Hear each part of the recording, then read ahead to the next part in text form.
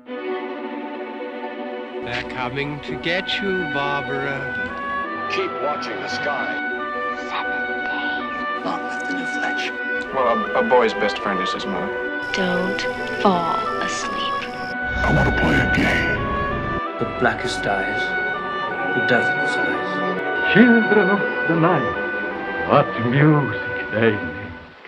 Good evening, boys and ghouls, and welcome back to Saturday Night Spookorama, the podcast examining the history of horror films from the golden age to the modern day. I'm coming to you live in crystal clear Spookasonic audio from our luxury studio in the broom closet of Mask Depot, America's haunted mask superstore. I'm your host, Thad Kelly, and with me, as always, are my co-hosts, Alex Kump. Hey, girl. Justice Hepburn. Hey. And Sabrina Gall. Hi. And our stalwart producer, Mr. Andrew Barnes. Hey, everyone. Tonight, we're taking a look at two more horror classics from 1932, both set in exotic locales. First, we're going to dig deep and try to sweep away the dust of time from The Mummy. Then we'll be keeping our eyes wide open and stumbling through White Zombie. How's it going, guys? Yeah, pretty good. Going pretty well. Yeah, I'm alive, so. That's good. Yeah. That's better than... I didn't have anything to say. So I guess with that intro out of the way, I did my spiel. So yeah, we're going to be talking about The Mummy and we're going to be talking about White Zombie. But I did want to mention briefly some other noteworthy horror movies from 1932 that we're not going to be talking about, at least not right now. Maybe sometime in the future we'll come back, but we're not talking about them right now. So 1932 is a really big year for horror movies. There's a lot of noteworthy ones that came out that year. Probably the most notable one is Island of Lost Souls, which is it's considered the film adaptation of The Island of Dr. Moreau by H.G. Wells. It stars my main dude, Charles Laughton, as Dr. Moreau, and also has Bela Lugosi in a minor part as the Speaker of the Law. I don't have a lot to say about that one. There was also The Old Dark House, which was another James Whale film. James Whale was the director of Frankenstein. In the future, he would direct Bride of Frankenstein as well. But he directed The Old Dark House, which also included my main dude, Charles Laughton. But sort of the noteworthy thing about that movie is that it's basically the plot of the Rocky Horror Show. It's like newlyweds get stranded in a creepy old mansion by the rain in Wales or something, and they meet the weird family that lives there that threatens their lives. Less blowjobs, but What's the point? Yeah, well, exactly. So 1932, there was also Murders in the Rue Morgue, which I believe I mentioned an episode or two ago. And that was the project that Bela Lugosi and director Robert Florey got kicked down to after being removed from Frankenstein. And it's basically a remake of The Cabinet of Dr. Caligari with an ape instead of a sleepwalker. And then the final noteworthy movie I wanted to mention is called Dr. X, and that was the first color horror film. It was filmed in a two-tone Technicolor process, so it's really strange to look at. But beyond that, it's not that noteworthy. It's got Lionel Atwill and Fay Wray in it, pre-King Kong Fay Wray. I guess sort of the amusing anecdote about Dr. X is that there was an unrelated sequel called The Return of Dr. X, which starred Humphrey Bogart as the monster. Wait, what? Yeah. He Shit. was a blood-drinking killer in that. He considered it one of the worst films of his career. And then, amusingly, the original Dr. X was directed by Michael Curtis, who directed Casablanca.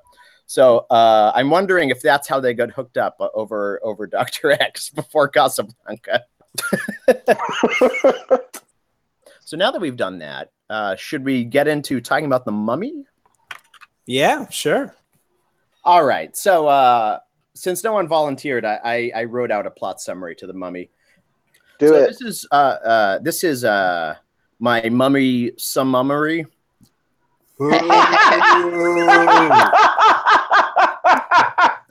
I'm shaking my head. I'm glad somebody liked it. I don't know.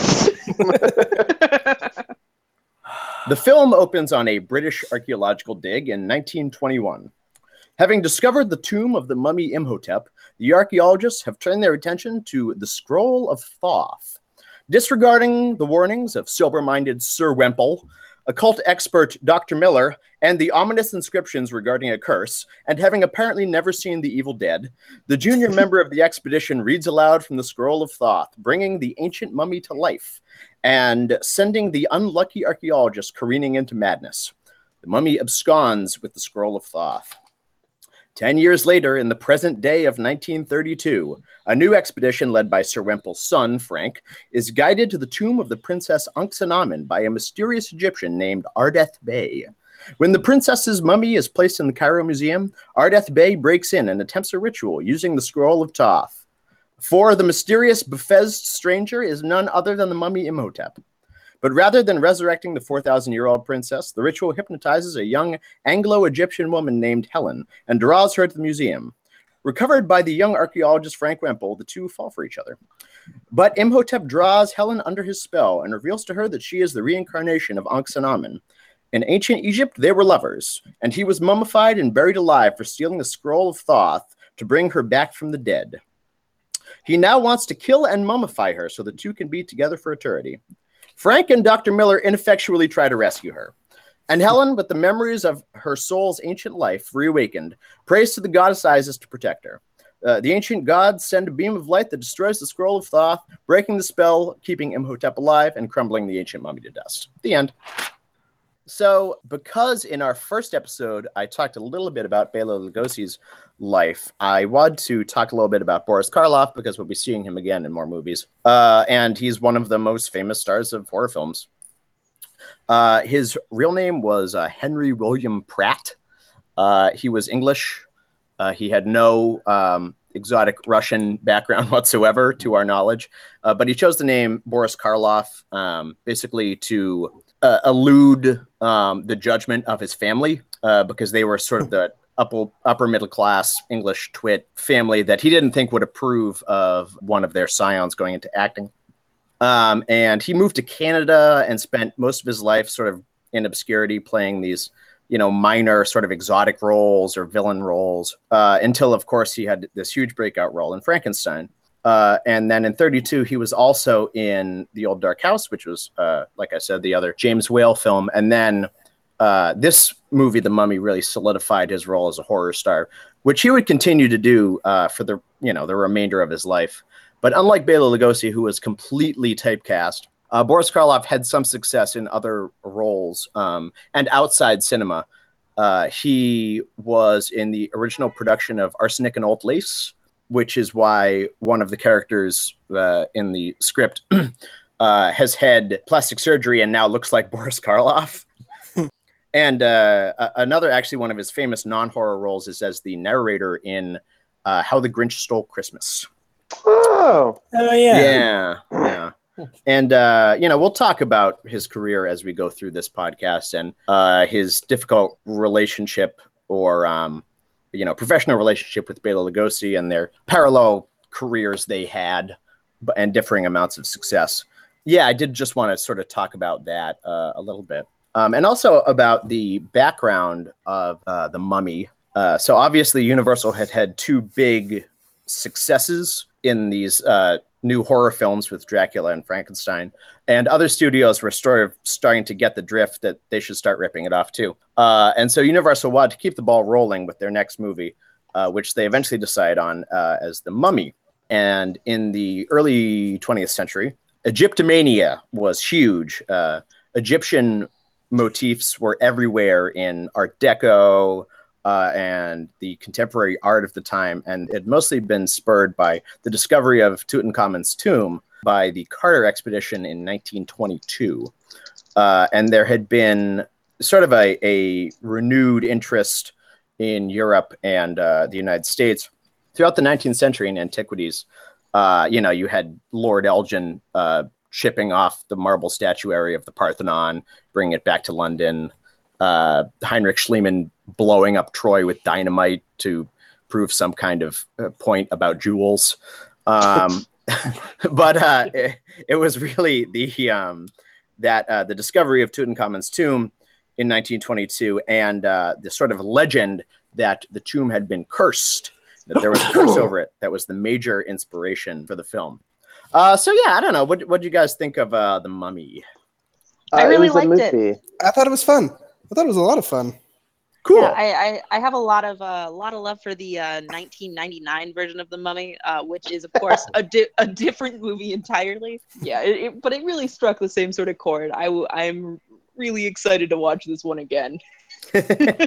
Well, that's interesting because I mean, obviously today what was it, 99 when the Brendan Fraser Mummy movie came out? Around That's then. about right. That I could be talking out my ass here, but I believe that was made by Universal, and it is technically sort of a remake. Isn't the Mummy Imhotep in that? Yes. Yeah, definitely. And yeah, he wants to resurrect Anck-su-namun. Yeah, exactly. So it's the same fucking plot, So Yeah. it is actually kind of a remake. So this film was directed by Karl Freund, or Freund, I'm not totally sure how to pronounce that, who of course was the cinematographer on Dracula. And there are a lot of similarities to Dracula, which maybe we'll talk about later. Oh, yeah. In that it's sort of the same story. Almost exactly, yeah. Yeah, this is definitely a more sort of ambitious film, I think, in a way. Or maybe just less subtle than Dracula. There's a lot more sort of overt directorial touches. And also it uses stock footage so that it actually appears to be set outside of a soundstage, even though, of course, that's just movie magic. And outdoor shots in the shot in the Mojave, I believe. Yeah. Egypt. And I guess in terms of, if we want to talk about direction briefly, probably a very interesting decision is the interior section, the flashback to ancient Egypt, which aside from Imhotep's narration is shot as a silent film. Yeah, even with a frame rate. Mm-hmm. Oh, really? Is that true? Yeah, it's shot a little bit faster. Nice. Oh, no kidding. Really? Yeah. I actually didn't notice that, but I read it in a book. I really, this is sort of a side note, but I really like the opening credits, which again, if we're talking Dracula, its likeness with Dracula also uses the same theme from Swan Lake in the introductory credits. But I love the little pyramid models that they spin around. All miniatures look great. The makeup in this movie is fucking awesome. I was surprised he wasn't in like classic mummy attire for like any of it. So let me talk a little bit about that. So the costume that they made for Bela Lugosi when he was dressed up as the mummy, he couldn't walk in it because there's so much cotton there. So that's why you never actually see any shots of him moving in it. Oh, okay. Yeah, right? Also, can believe his face makeup for that, the prosthetics, took 8 hours to apply every day. Oh, sweet Jesus. Damn. Yeah. The Jack Pierce was the makeup artist at Universal. He created the Frankenstein monster look. For Frankenstein, he made both mummy makeups, both the wrapped and the Ardeth Bay incognito makeup. And also, jumping ahead to White Zombie a little bit, he also worked on White Zombie. But we'll talk about that later, I guess. I do really love the production design of this movie. Speaking of the makeup, all the sets are so gorgeous. And I think this is the kind of movie that really would only work in black and white, because if you saw those sets in color and the props and stuff, they would look incredibly fucking tacky. But the fact that it's shot in black and white, they're gorgeous. And we were talking about the Karloff's makeup, which is excellent. But the costumes he wears really highlight sort of his physicality, where he looks like the robe he wears and that tall fez. It highlights his height, which again, he actually wasn't all that tall, but he does still seem to loom over everyone. I don't know if he was wearing risers or not. And then that robe, it makes him look like, really emaciated, like, he's got this sort of bony chest sticking out and these strong sort of straight lines on the robe. I don't know. I think it really works. No, it calls back the like mummy rap thing that he had without being a mummy rap. So it's like, oh shit, that guy's a mummy. I know that guy. Should we talk about some of the performances in this? Because I think this is a better acted movie than a bunch of them we've watched. Yes. I mean, obviously the show stealer is Karloff as in the monster role. And I think the notable thing about that is how understated it is. Mm. You know, he's practically whispering the whole movie, and Karloff had a lisp, which you can hear sometimes. Did he really? He did, yeah. You can hear it in this movie a little bit. But you know, it's a very sort of, he underplays it, and his physicality is really sort of deliberate and delicate, like as if he moved too fast, he would fucking break in half. Yeah, because he's a mummy. You know, it's weird for me because like Boris Karloff, like his rep is like he's the dude who did Frankenstein. That's the thing he's best known for. But then you watch this, and he's so different in essentially the same like monstery role, the antagonist of the movie. It is just his physicality. Like in Frankenstein, he's all these like herky jerky movements. Yeah, and like this big awkward lumbering dude. And in this, he's calm and like those eerie little movements he does when he's like doing his killing people from afar thing. Yeah, great. He's really, really great. And this is the first role he had in a horror movie where he had dialogue, where he spoke, because obviously as the monster, he's a mute. And then in The Old Dark House, he also played a mute. So, well, you know, he wasn't a monster in that. He was just a guy, but he was mute. So this is his first chance to really, you know, to have that kind of vocal presence in that literally he speaks at all. But also he's got a real vocal presence. I don't know. Once again, to talk about Karl Freund and the similarities with Dracula, there's a lot of focus on eyes and the monster's eyes and the hypnotic eyes, which again, similarity with White Zombie. You know, there's that fantastic and basically totally unnecessary shot they play once or twice of Karloff's face, and then, you know, with his eyes completely in darkness, and then the light raises up just a little bit and they just fucking glow. And it's awesome. Love it. So good. Yeah, no, you can really appreciate in those shots like just how detailed and good the makeup work is on his face. And he just looks amazing. It's great. This movie's great. Something I think is interesting about the production is that Karl Freund and Zita Johann, who played the female lead, hated each other. Really? Yeah, so apparently Karl Freund, maybe for a reason, maybe not for a reason, decided from before meeting her that she was going to be very difficult to work with. So like a couple weeks before filming started, he invited her over to dinner with his wife, and he was like, oh, so you know, we're going to have to shoot a scene where you're topless. And like that's just going to be a scene in one of the old school flashbacks. And she knew that he was going to be like, she knew that he expected her to be like, no, fuck you. So instead she was like, I'll do it if you can get it past the censors. Which is an accurate, you know, sounding of her voice. And so then during the whole production, apparently he was a huge asshole to her. He made her, for 2 full days of filming, he did not allow her to sit down and made her stand against a wall so her dress wouldn't get creased. And this is something I found on IMDb, so I'm not quite sure how true it is. But in a scene with lions, apparently he would not let her in the cages with that protected everyone from the lions. So like him and the whole crew were like in these cages being like not near lions, and she was just had to hang out with lions. That's pretty bizarre. That's yep. It's ridiculous. Directors in the 1930s did not give a single fuck. That's true. Or now. I guess that's a segue into talking about our leading lady, whose name. Yeah.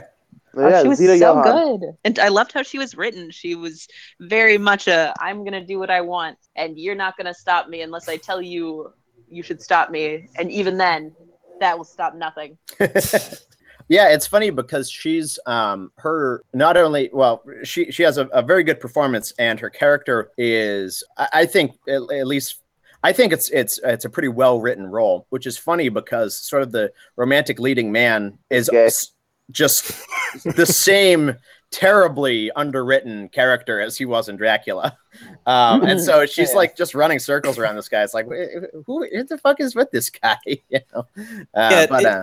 It feels like everyone else in the movie is insisting that, oh, they're so in love. Their love will save the day. And I never picked up on that for even a single second. And Did she's not like, seem like. did you have to rob a tomb to find a girl? Or Oh yeah, that was a good line. Yeah. And doesn't she like have this line that she's got to prove her love to him or something? And it's just Yeah, which doesn't have a lot to do with like actually how the plot is resolved. No. no, No, not at all. Nothing. Which, and I mentioned this in the summary, is that the sort of romantic lead and wise mentor archetypes basically go and try and rescue her, and they just don't do anything. Yeah, I would say this movie is almost sort of proto-feminist in a certain way. Yeah. Because, like, the female lead saves herself through the divine power of the goddess. Yeah, Yeah. I think you're That's right. pretty cool. Well, no, it was through her love for her man, which Edward Van Sloan just sort of adds at the end, like, yes, none of this was feminist. Just let me believe what I need to believe, okay? Speaking of the goddess, I think it's interesting that in Dracula, the cross repels Dracula. But in this, the characters are protected by a symbol of Isis. So it's like, I sort of doubt this was intentional, but for, basically a set of movies that are very invested in Christian morality, it just like all the Christian stuff is just out the window. It's like, yeah, Isis is real. She has powers? She has magic. Yeah, she has powers. ISIS is real. Egyptian ancient words have power. Reincarnation is a thing that just magic happens. is real. Egyptians know it. Yeah. Which is sort of interesting. I don't know. Apparently, Zita Johann also very much believed in the occult and reincarnation and all that, so she was very well placed in this movie. Yeah, and that doesn't surprise me because reincarnation was from like the late 19th century. It was a matter of a huge public interest. Like it was actually a sort of a fad belief in reincarnation, and like spiritism and things like that were just very popular sort of in the late 19th century or into the early 20th century. So that's another thing that this movie's sort of drawing on that we don't have a lot of frame of reference about now, just because those beliefs aren't as common anymore. Yeah, it's like Doyle and his belief in fairies. Yeah, exactly. So David Manners and Edward Van Sloan are back from Dracula playing the exact same roles. David Manners as the extremely lame fiance, and Edward Van Sloan as the wise crackpot. But like I said, they fulfill an interesting role in this plot, which is nothing. But they're in it. So. They're also there. They're actually, but I did want to say that both of their acting has improved since Dracula. Like it's much more naturalistic. It's much more in the vein of what we'd call modern cinema, rather than that weird stilted theatricality of Dracula. But people were still like training for talkies at this time. They hadn't figured this stuff out yet. Speaking of performances, before we get to Noble Johnson, I want to mention Bramwell Fletcher, who plays the guy who goes insane at the beginning. Right. What do we think of that? She was pretty. There's no Dwight Fry.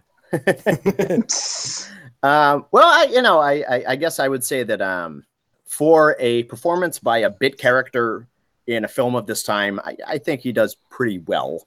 It's an interesting choice that he laughs. He says, "What happened? Where's the mummy?" He says, "He went for a little walk." It's sort of an interesting choice in the script. And, it's like, I buy it. There's a couple of those like unintentionally campy moments, especially when Boris Karloff is choking the guard and the guy comes in and he just kind of looks up and he's like, "Whoa." Yeah, when he's hiding in the museum and he's got the oil lamp, and then the guard walks in, sees the light. He's walking over and then he just puts out the lamp and he just hides there like the guy's not going to find him. Let's talk about the Nubian. So obviously Noble Johnson is the actor who plays the Nubian, and he does appear to be in blackface, which is interesting because Noble Johnson is African American. So I don't know. What do you make of that? So I had read somewhere that they had tried to make a correlation between him being from a different part of Africa and how he reacted to seeing someone something racial makeup that was scientifically inaccurate. So it sounds like from my research like it was a deliberate choice rather than just sort of a completely weird racist thing. 1932, folks. Yeah. Yes. This movie's not exactly good historiography. No, certainly not. But I mean, that's certainly worth mentioning in terms of how this movie depicts the other or others' cultures outside of Europe. There's obviously a strain of Orientalism that runs through the whole thing, as almost anything from this time period about the Middle East, has. I think it's interesting that as far as the movie is concerned, with the exception of Helen, who is half Egyptian, Egyptians are mostly not in this movie, except for some, a guy driving a car or excavators or something. Hey, just like black people in White Zombie. Yes, yeah, another similarity to that movie. It's almost like it much like with White Zombie, the movie just sort of elides any kind of actual grappling with this sort of thing.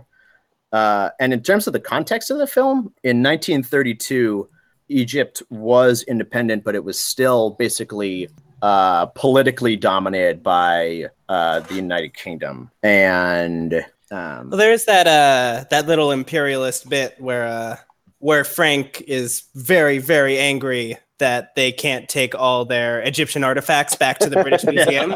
It's not fair that they keep it in the museum in Cairo. I forget what Edward Van Sloan says in response, but he's just like, what are you going to do? And it's like, no, it's their shit. Come on. Well, I mean, he does say, we were here for science, not to loot. Yeah. Oh, right. I think it's interesting, and this may be totally unrelated. The introductory scene with the first excavation is set in 1921. The Carter expedition that discovered Tutankhamun's tomb was in 1922. So I guess the question is, well, why put it in 1921? And the answer is, well, the answer could be maybe they got the year wrong, but 1920 Google it back then. Yeah, exactly. 1921 was the year of Egypt's independence. So I don't know if there's anything to make of that. But I think that one thing that's certainly true of this film and is true also of Dracula and Frankenstein is that it says something interesting about the 1930s as a time, because what you see in all these movies is the intersection of modernity with sort of the old world, the science versus superstition. And I think that's very typical of a time of the 1930s as a time, because it sort of was a period of transformation from the old world to the modern world. I mean, science was making huge inroads in terms of the advancement of human knowledge in this time. And for people who were living through it, it probably seemed like the world was speeding up in a way that they hadn't experienced before. The world had been politically through a lot of political upheaval during the First World War. But in terms of, our knowledge of history and science and the universe and humans' place in it was advancing at a huge rate. And so it was sort of this world, that interwar period, sort of at the threshold of modernity. And I think that that's something that all those movies are basically grappling with. Very insightful. Thanks. So let's talk about the plot for a second. Okay. It's basically Dracula. Yeah. It's down to the same goddamn beats. The girl's in the house. She's not feeling well. Dracula shows up. Oh, wait. I mean the mummy shows up. Yeah. I mean, there's a lot of similarities. Same from the production level all the way down to the cast, to the music choices. The plot's so nice they did it twice. Exactly. Yeah, man, no, and then like hearing you say that, it makes me so upset because like I want to be able to refute this, but there is no way I can. I mean, even like little things like when Edward Van Sloan catches Dracula with the mirror, And in a scene that is just like that in The Mummy, Edward Van Sloan and the other guy, the father, the elder scientist, catch Ardeth Bey, Imhotep, with like the scroll they've got. Yeah. I would say that the major difference between this movie and Dracula is the romantic element in The Mummy, where The Mummy has a motivation beyond I'm an evil monster who eats people. Yeah, I think that's super interesting because, I don't know, I sort of wanted him to win. Yeah, no, I love them. I love mummy characters like that. So good. Yeah, I mean, when he says, no man has suffered as I have for you, you're like, well, you're not wrong, man. And then I guess another similarity this movie has with White Zombie is that the plot is mostly about, if you're talking about proto-feminist stuff in this movie, the plot is about a male character feeling entitled to romantic possession of a main female character, and ultimately being refuted. That's like, no, you're not. But I mean, if I was thinking of like a thematic takeaway from this movie, it's that no matter how much it feels like your suffering should mean something, it doesn't. Yes. Lesson we could all learn. Yeah, life is full of suffering, and it's completely pointless. Well, thanks, Gary. Yay! All right, On the Nihilist Podcast. Yeah, I mean, definitely Imhotep is a much more charismatic character than whatever fucking boob David Manners is playing in this. Absolutely. It's really interesting to see the scenes between our mummy and our leading lady. They're just so entranced by each other, and it's the effect on the other actors is very cool. Is they almost seem uncomfortable by how intense these interactions are. Well, I think it's the first movie we've watched in this era where two characters have had actual like chemistry with each other. So it's like crazy. Absolutely. Talk about a showmance. Yeah, and it's not even that like they seem like they're in love. It just seems like there is something there that you can't put your finger on, and I like that a lot.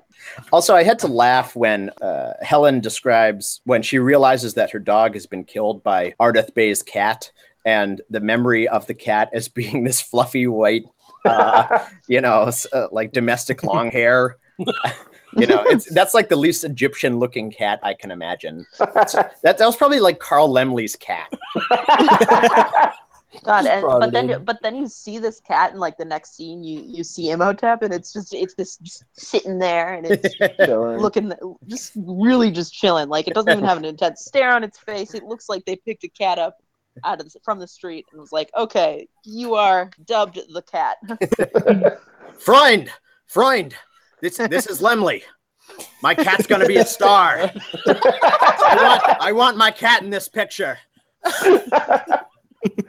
I also you can tell that they probably spent like too long getting that cat to hiss because of the very abrupt cut. It's like not even like a full like shot. It's just like starts halfway in between it hissing and ends halfway before it ends. Yes. Yeah, some best boy was like lobbing shoes at it or something. God, basically. I thought some of the transitions in this movie were amusing. It really felt like a made-for-TV movie in that sense. Like just the too long fade to black and the like very slow moving from scene to scene was, I guess, now seen as like kind of cheap and not interesting, but like I don't know enough about film production then. The too long fade to black always makes me think there's like it's a commercial break they cut out. Yeah, exactly. Like they've planned in these commercial breaks, which makes me wonder, I guess, if the version we watched today is a recut of the original to make it fit that sort of audience. I do know that I don't know if they ended up filming them, but there was a sequence that they cut out of the film where it showed the mummy throughout history. Whoa. Yeah, so like there was like the Crusades and some other time periods but they cut him. That would have Oh, yeah, made that's- so many of his lines make more sense. That's where the guy who's Henry Victor, who's credited as the Saxon warrior in the movie, all his scenes got cut. Does not appear in this film. Is there more stuff we want to talk about with the Mummy? Do we recommend this film? Ooh. Yeah, Yeah, the Mummy's good. Yeah, I agree. it's a lot of fun. It's just I a would fun movie. say, if you're watching movies year from year, starting with 1931, it's definitely a high point. I'd say if it's Saturday night and you're looking for a movie to watch, maybe just watch The Exorcist. Is there maybe a reason why you suggest that movie in particular? Alex? Something happened in your life recently? Is that... Oh, well, no, I'm just very excited. This Exorcist TV show is coming out soon. It was filmed in Chicago. Oh, no, good. Yeah. It's a set in Chicago. Oh, So okay. I'm excited for it to come out. So Well, that is where the devil I've got lives. demons in the mind. Well, I would, I'd recommend The Mummy. I recommended Frankenstein an episode or two back when, and it was like, yeah, anyone can watch Frankenstein because it's like a very modern sort of paced movie. It's fast moving. Anybody can watch that. The Mummy is a little bit slower. It's a little bit more measured, sort of more hypnotic, you might say. So maybe it's a good, I don't know, Sunday afternoon hangover movie, or just something, if you like something that's slower paced, I would recommend it. It's a very well made classic horror film. I too once loved the Mummy. I just want to ask, what do you guys think the moral of this movie is? This is our new bit. I think I already shot my wad on that one, so I'm going to abstain. If you gotta resurrect some chick to make her love you, don't.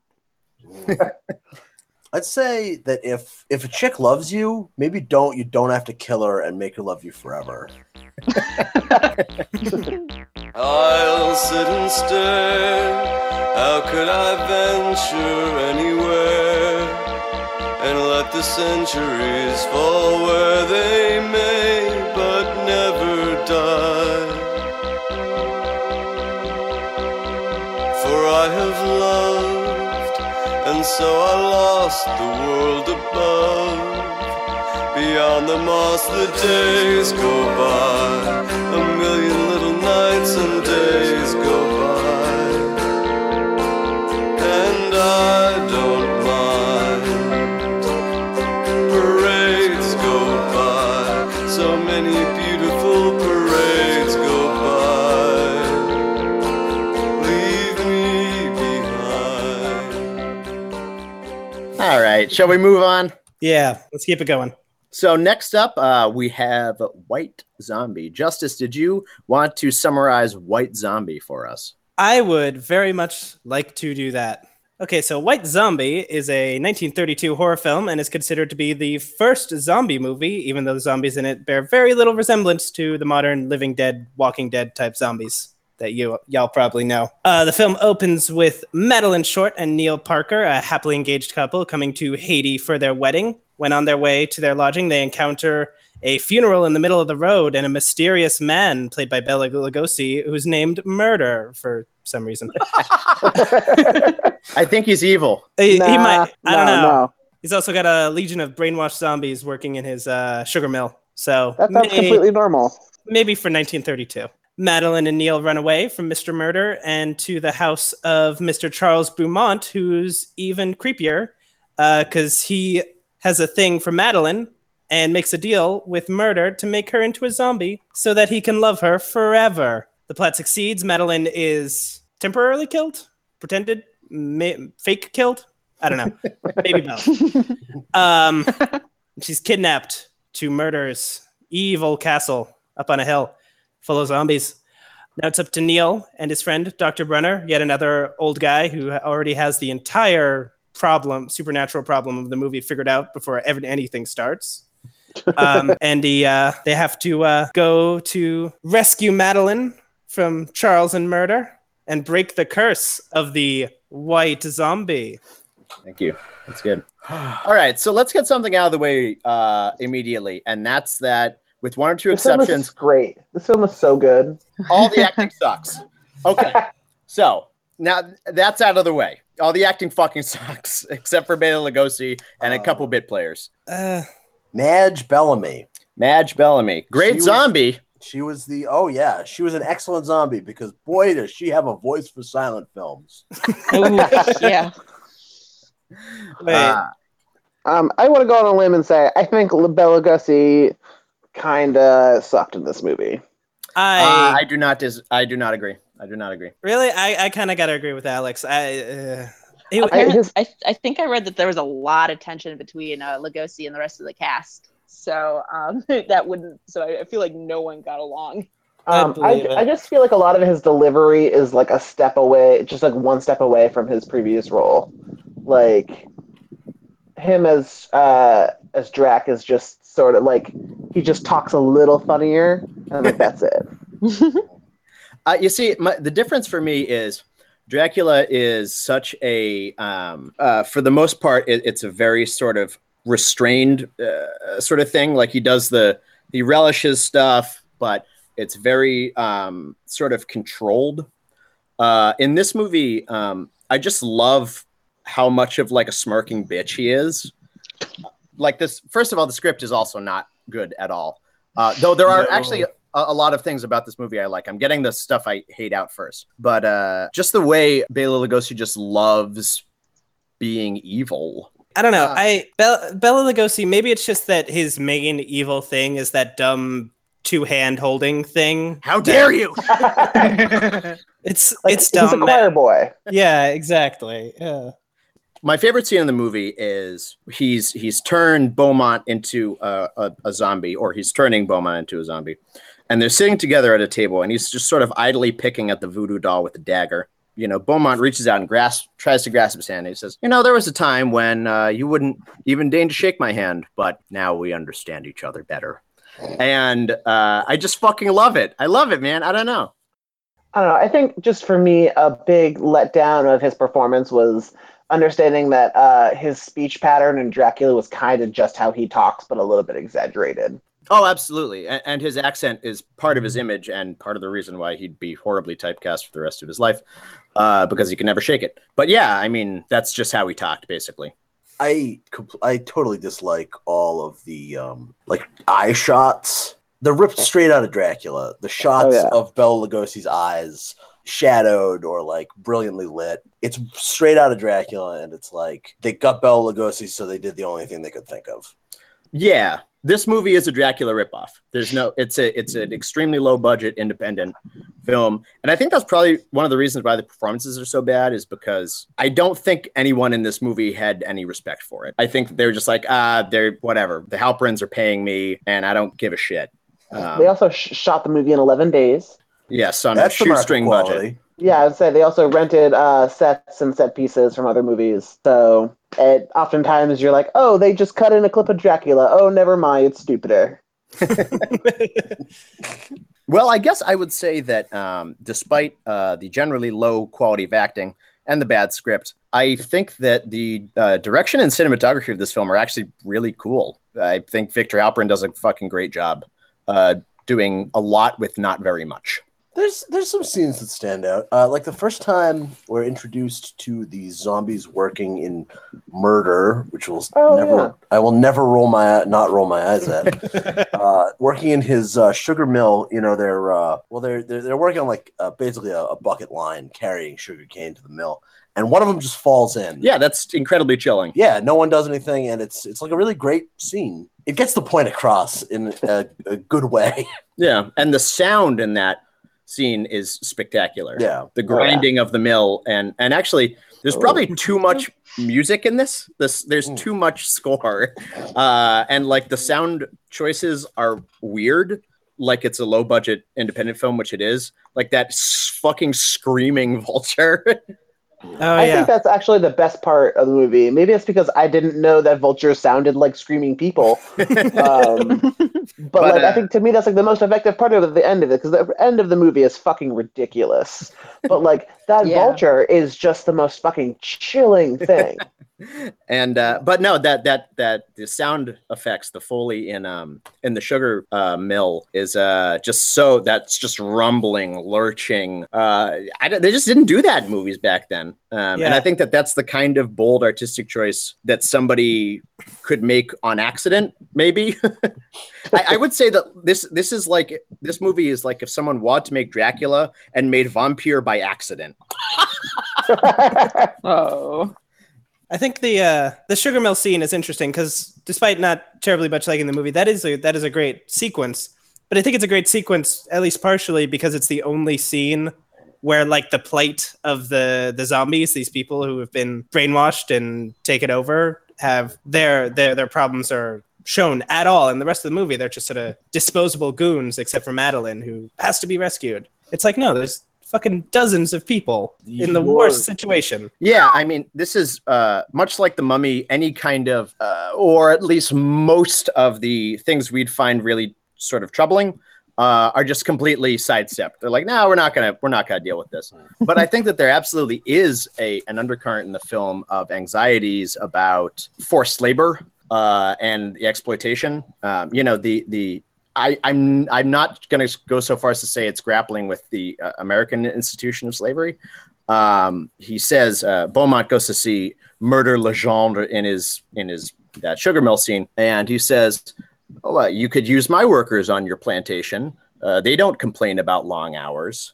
And that's for somebody, for the viewing audience in the Great Depression, who would be very concerned with being economically exploited. That's probably something that would strike close to home.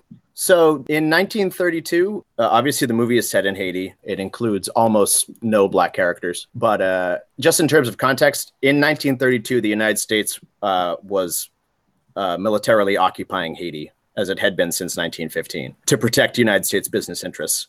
So these kind of like white plantation owners actually would have been pretty prevalent in Haiti at that time. And so you can, whether or not the movie intends to, it does make these two fucking repulsive slime balls its villains. So I don't know.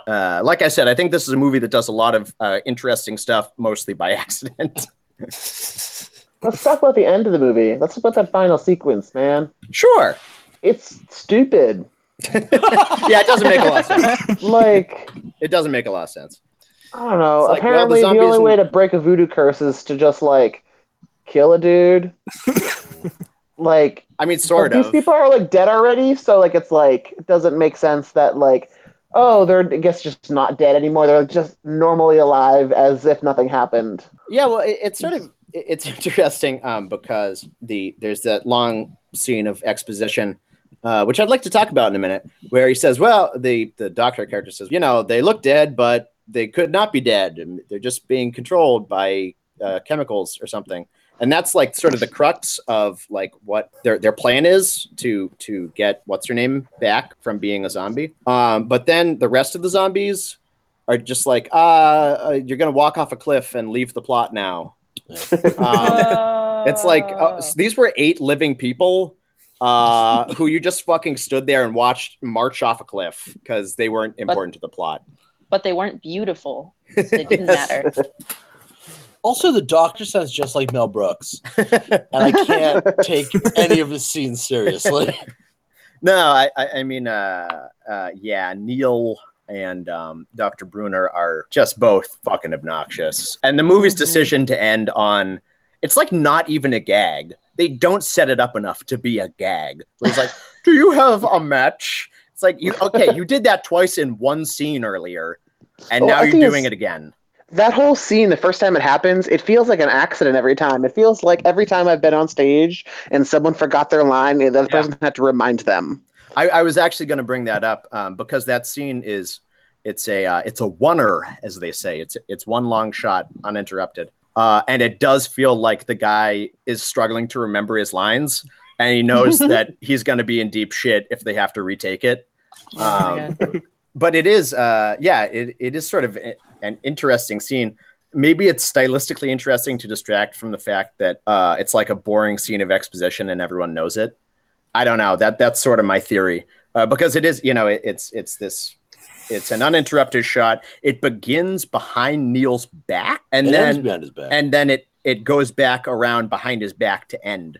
Like, it's all very purposeful. I'm not sure if it really accomplishes any goal, but it's very purposeful. I don't know. I feel like the one-shotness just made it drag more, because it was just like, oh, we're stuck in this room with these people forever. Yeah. I don't know. It's almost like we're zombies. Well, I think if there's a scene that sums up my complicated feelings towards this film, it's immediately after Madeline dies or fake dies, and Neil has become a lush, and he's in a bar, and the entire scene is shot. He's completely alone, and you see everyone moving around him in silhouette as projected shadows. And stylistically, I thought that's really fucking cool. It shows his isolation. It adds to the sort of dreamlike fairy tale quality of the film. But then you have John Harron, who's just acting atrociously. So it's like you have this incredibly cockamamie, unbelievable performance in like a stylistically very interesting scene. And that sums up White Zombie for me.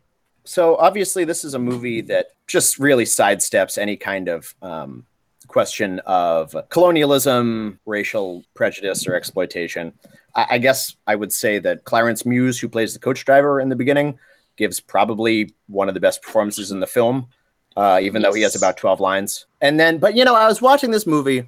It was about minute 45, and I was like, you know what? This movie has a lot of problems, but I'm really impressed that they haven't put anyone in blackface. And then at minute 46, they introduced the witch doctor, who is just terrible. God. Yeah, terrible and pointless. And then Neil starts fainting for some reason that I don't understand.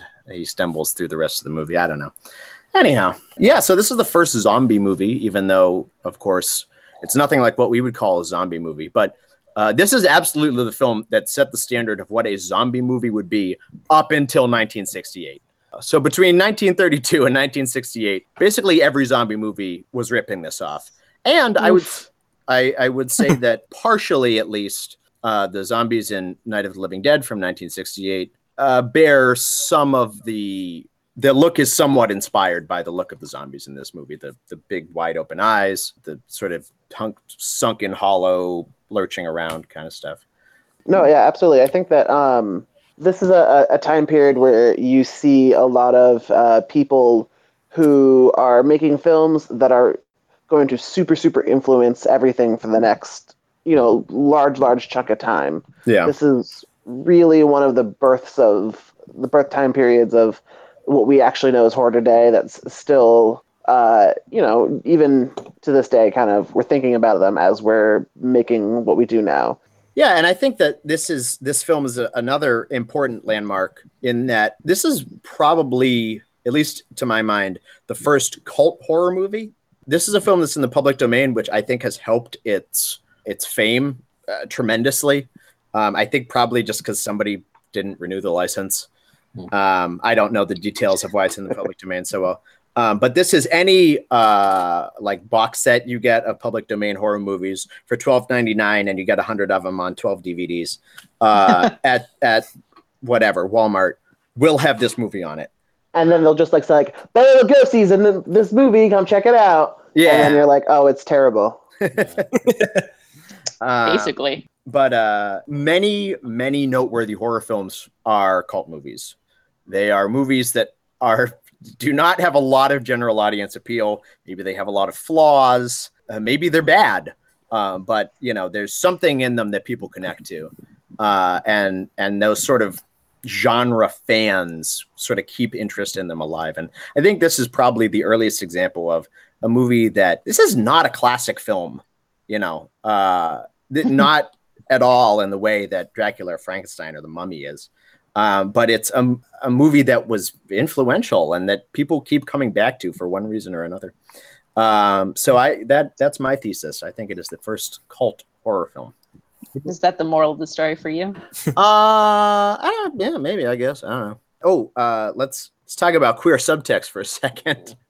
My favorite type of subtext. So something that is also elided in this film is any kind of sexuality. So like they never really talk about what exactly a zombified Madeline would do besides play the piano. It's not mentioned. Nobody's talking about it. Thank God. Except on the poster where the poster clearly is alluding to this. With these zombie eyes, he rendered her powerless. With this zombie grip, he made her perform his every desire. And that's very typical of sort of the sensationalistic advertising of the pre-code Hollywood era. They don't talk about it in the movie, but one line made me pause where Beaumont is having sort of second thoughts, and he asks Murder Legendre to unzombify Madeline. He says no, and he says, I have other plans for her, and I have other plans for you. And this is right before he turns him into a zombie. It's like, yeah, man, what are your other plans for him? He also says like, oh, I've become fond of you. Exactly. Which is interesting. And obviously they're ripping off the Dracula Renfield relationship, which I believe we've already thoroughly established is highly gay. Gay as fuck. So yeah, I wanted to bring that up. I couldn't let that lie. Well, I appreciate that. Well, I have your interests at heart. Oh, thank you. Anything else we want to talk about? I found one interesting side note in a little bit of research. Apparently, Madge Bellamy, who played the female lead, was arrested in the early 1940s for shooting at her former lover twice with a .32 caliber revolver. Huh. Oh, that's terrifying. Yeah, Cool. apparently she had issues. Oh, also, Robert Fraser, who plays Beaumont in White Zombie, born in Worcester, Massachusetts, my hometown. Oh, how about that? So that's the talent pool coming out of Worcester. Him and Dennis Leary. Yeah. So what's the moral for the story? Nobody likes destination weddings? Yeah. Mine is don't trust grown-up choir boys. If a man tells you his hypnotism powder can be delivered by flour or via wine, and you use it by flour, and then he offers you wine. Well, gang, I think I know the answer from almost all of you, but would you recommend White Zombie? Nah. No. Maybe if I was really drunk. No. Nah, yeah. I would recommend it to a serious horror film fan, but otherwise I would not recommend it. You can't say that about like literally every movie. Like, obviously, like that's the fucking reason we're doing this podcast. If you're those people. No. I well, let me differentiate that from what I said about fucking Dracula or whatever. Dracula's like, that's, it's a movie that's important. That's an important movie. So like, I would recommend that to all kinds of weird obsessives. White Zombie, I would only recommend to one kind of weird obsessive. I guess two, because there's Rob Zombie fans as well. So there you go. Fuck off. My opinions are fine. Well, any closing remarks, guys? I'm still a ghost. Ooh. I'm glad that's still true. Well, thanks, folks. Our listeners out there in podcast land. I hope, Christ, by this time there are two of you. Thanks for joining us. Yeah. What are we watching next week, Thad? Oh, yeah. So next week, I think we're going to move on to 1933, and there's two pretty big movies from that year, one of them being King Kong and one of them being The Invisible Man. So how about we watch those? That sounds great. Fantastic. Yeah, let's do it. I'm in. That's good. I'm glad I still have you on board. I haven't driven you off yet. Yeah, I've seen modern King Kong, but not the classic. So that's no classics. Now's your chance, folks. The classic one is excellent. Oh, you guys just a little racist. Let's leave that until next week. So thanks for tuning in, guys. And we'll see you all soon. See you next week. Say goodbye, folks. Goodbye, folks. Bye, Gandhi. Bye.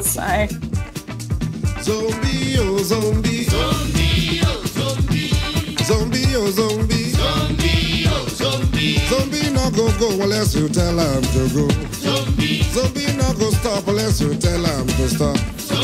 Zombie not go turn unless you tell him to turn. Zombie not go think unless you tell him to think. Zombie, oh zombie. Zombie, oh zombie. Zombie not go unless you tell him to go. Zombie not go stop unless you tell him to stop. Zombie not go turn unless you tell him to turn. Zombie not go think unless you tell him to think. Zombie, oh